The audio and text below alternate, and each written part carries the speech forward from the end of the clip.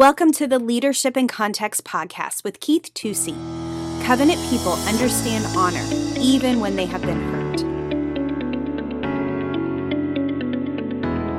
Hi, this is Keith Tusey, and welcome to Leadership in Context. We're doing a series on the subject of what does covenant look like. I actually did a full-length message on this at our NRP Band of Brothers conference, and for you guys that were there, many of you there, we had about 500 guys there. What a tremendous time we had together.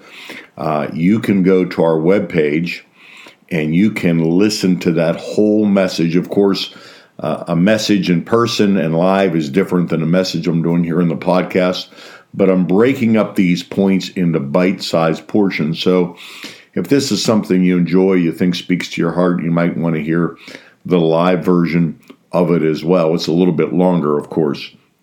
But I want you to go to 2 Samuel with me in the 9th chapter. And I want to read just one verse of scripture there. In our next podcast, I'm going to go to the same chapter and read some more verses. But just the first one. Then David said, "Is there yet anyone left of the house of Saul that I may show him kindness for Jonathan's sake?"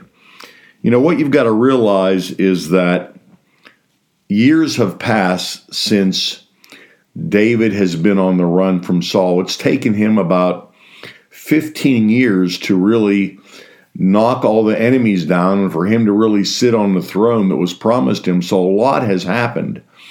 And it's interesting to me that this is the second question that David asks once he regains power. The first question is, can I build a house for God? The second question he asks is, what can I do? Is there anybody left of the house of Saul that I may show him kindness for Jonathan's sake? You know, what's really interesting to me here is that he does not omit Saul. Very interesting. He could have said, is there anybody, from Jonathan's house? But he went back and he talked about Saul. Now remember the relationship he had with Saul. He served Saul, he loved Saul, he honored Saul. He could have taken Saul out. He refused to do it. But yet Saul was showed nothing but ingratitude to David, was insanely jealous of David, promoted himself above David, just really did not understand the hand of God. There was a spiritual blindness. And let me just say this. Sometimes when you see that happening and you see a lot of egos happening, a lot of flesh happening, it's not just a personality you're dealing with. There really is a dimension of spiritual blindness when it comes to kingdom because, God delights to promote other people through us, for us to defer and to honor others among this. And, even when those people have been not so kind to us. I don't think any of us in the ministry that have had wild and crazy things happen to us could go as far as to say that we've had things like Saul, where Saul lied about us, turned his back on us, threw spears at us, tried to kill us, withheld, our rightful inheritance from us. I mean, it was pretty bad. But this question really reveals a lot about David's heart. Is there anybody from the house of Saul? And by the way, a man's questions often reveal more about him than even his answers. I know when I was younger and more insecure in ministry that I strive to always have the right answer. Like, what's the right verse? What's the right answer? When I would be around people that were more senior than me, what I call SBWs, spiritual bigwigs, I wanted to wax eloquent. I wanted to show them what I had under the hood. I wanted to have the right answer. And I guess there's nothing wrong with wanting to, put your best game on, so to speak, and, be at your best. But a lot of that, quite frankly, in me was just insecurity. And sometimes, just the need to want to be right. So a person's questions, I think, often are more revealing than even his answers are. And I think we ought to be men that are known just for not having great answers, but men and women, for that matter, that are known for having great questions. Gideon had a great question. If the Lord be with us, where be his miracles? That was a great question. And I think coming up with some great questions sometimes will lead us to some really, really great answers. But I want to go back to the Saul issue here, okay? Is there anybody from the house of Saul? There is no cancel culture in the Bible. There is no cancel culture in great people's lives, and there is no cancel culture in great culture's lives. What do I mean by that? That our lives are dotted with flawed people who God still uses, okay? Our life is dotted, our history is dotted, our circumstances dotted with imperfect people who have great understanding maybe and great revelation in one area, but yet can be devoid in another area. That's why we need one another. That's why we need the body of Christ.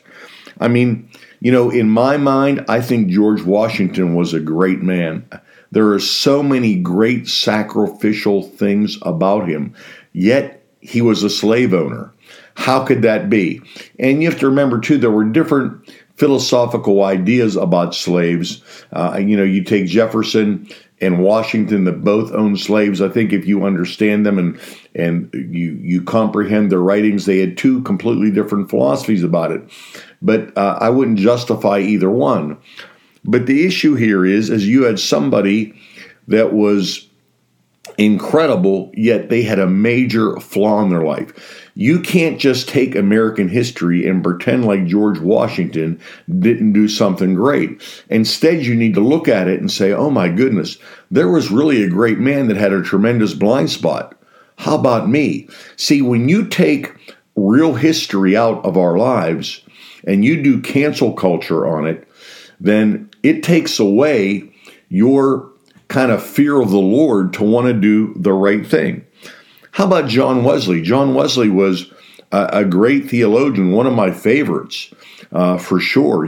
Great man that shook nations, but yet when it came to church government, he had such an incredible flaw. He wanted his followers to stay faithful and stay loyal to the Church of England, a state-run church where the king, had the last word. That's a pretty major theological error for somebody who had such unbelievable revelation and somebody who served so incredibly selflessly, somebody who gave their whole life to the gospel. How could they have that flaw? And my point is this: if we take those people out, if we take flawed people out and we don't learn from them, then there could be a presumption that because we're right in a certain area, we're right in every area. And quite frankly, I meet people like this all the time. God uses them in one area. They read their own press clippings. They get a couple attaboys, and they think they're beyond reproof. Not because in and of themselves, but they make this bad theological deduction that if God used me so great in one area, how could I be wrong in another area? Because you're human, because you're flawed, because you don't know everything, and because God didn't make you as just an individual person. He made you to be part of the body of Christ. Okay? So this second question David asked, and the way he asked it, is absolutely critical. While we're talking about it, how about King David? King David, come on. He had unbelievable leadership skills. He was a warrior. He was a man's man. He knew how to get into the presence of God, but in spite of that, he had serious flaws. Oh my goodness. And if we take those flaws out of the Bible, if we cancel that culture out, we do not learn. So here's the point I want to make about covenant people in today's podcast.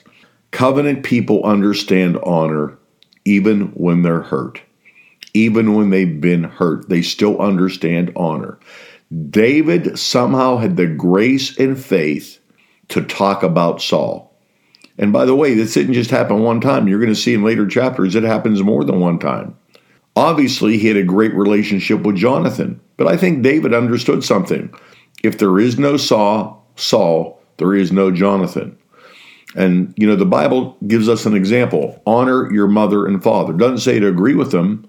And some of us have had mothers and fathers that maybe didn't do so great of things, and maybe even did harm to us or other people. But you know what? We wouldn't be here without them. We didn't come out of a vacuum tube. We didn't come off the shelf of Walmart. We would not be here without them. Honor to whom honor is due, even when they were not honorable. Why would it be a command to pay honor to somebody if they were indeed honorable all the time? This is a covenant reality. And by the way, this is how God relates to his church. He does not throw us overboard. He continues to redeem us. Very interesting, isn't it? So I want to leave you with this thought. What good questions are you asking? And how's your honor meter? Are you able to show honor to people that have actually hurt you? Are you able to understand that even though there are very flawed people out there, that some of them have still done great things, and we need to learn from them so that we don't assume because we've accomplished something that we're beyond failure. Hey, this is Keith Tusey. Why don't you share this podcast with somebody, get a couple friends to start listening with you, and pass it on to somebody. Lord bless you. Today, Keith continued his discussion on what covenant looks like. Covenant people go beyond. Covenant people sense an obligation to the third party. Covenant people are concerned about justice and righteousness. And covenant people understand honor, even when they have been hurt. Thanks for listening this week to another episode of Leadership in Context with Keith Tusey. Join us next week as Keith continues this series and continues to put leadership truths in the context of the local church. As always, subscribe, like, rate, and share our podcast. For show notes or to ask Keith a question, email podcast@innerpastors.com. If you would like more information, you can check out our website, find us on Facebook, or follow us on Instagram @innerpastors. See you next week.